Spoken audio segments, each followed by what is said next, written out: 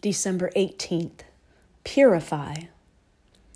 When I hear the word purify, I first think about water.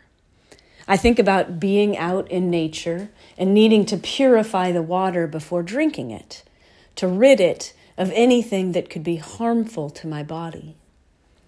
What if we were to apply that same concept to the rest of our lives?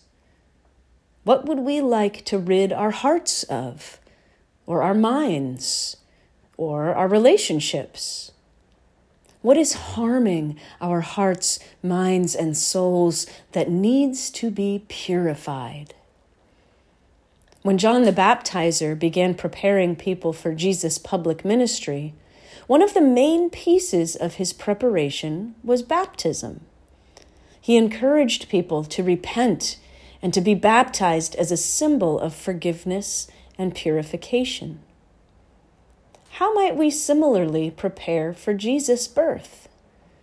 What are the ways that we need to repent, to turn away from that which separates us from God and turn toward that which unites us with God? How might we purify our lives in order to make space for the Christ child? Let's be careful to not take purification to the extremes that it has occasionally known in Christian history. We have no need for excessive moral purity codes, for example. We do not need to micromanage one another or dictate what purification should look like for someone else. Preparing ourselves for the birth of Jesus is between us and God.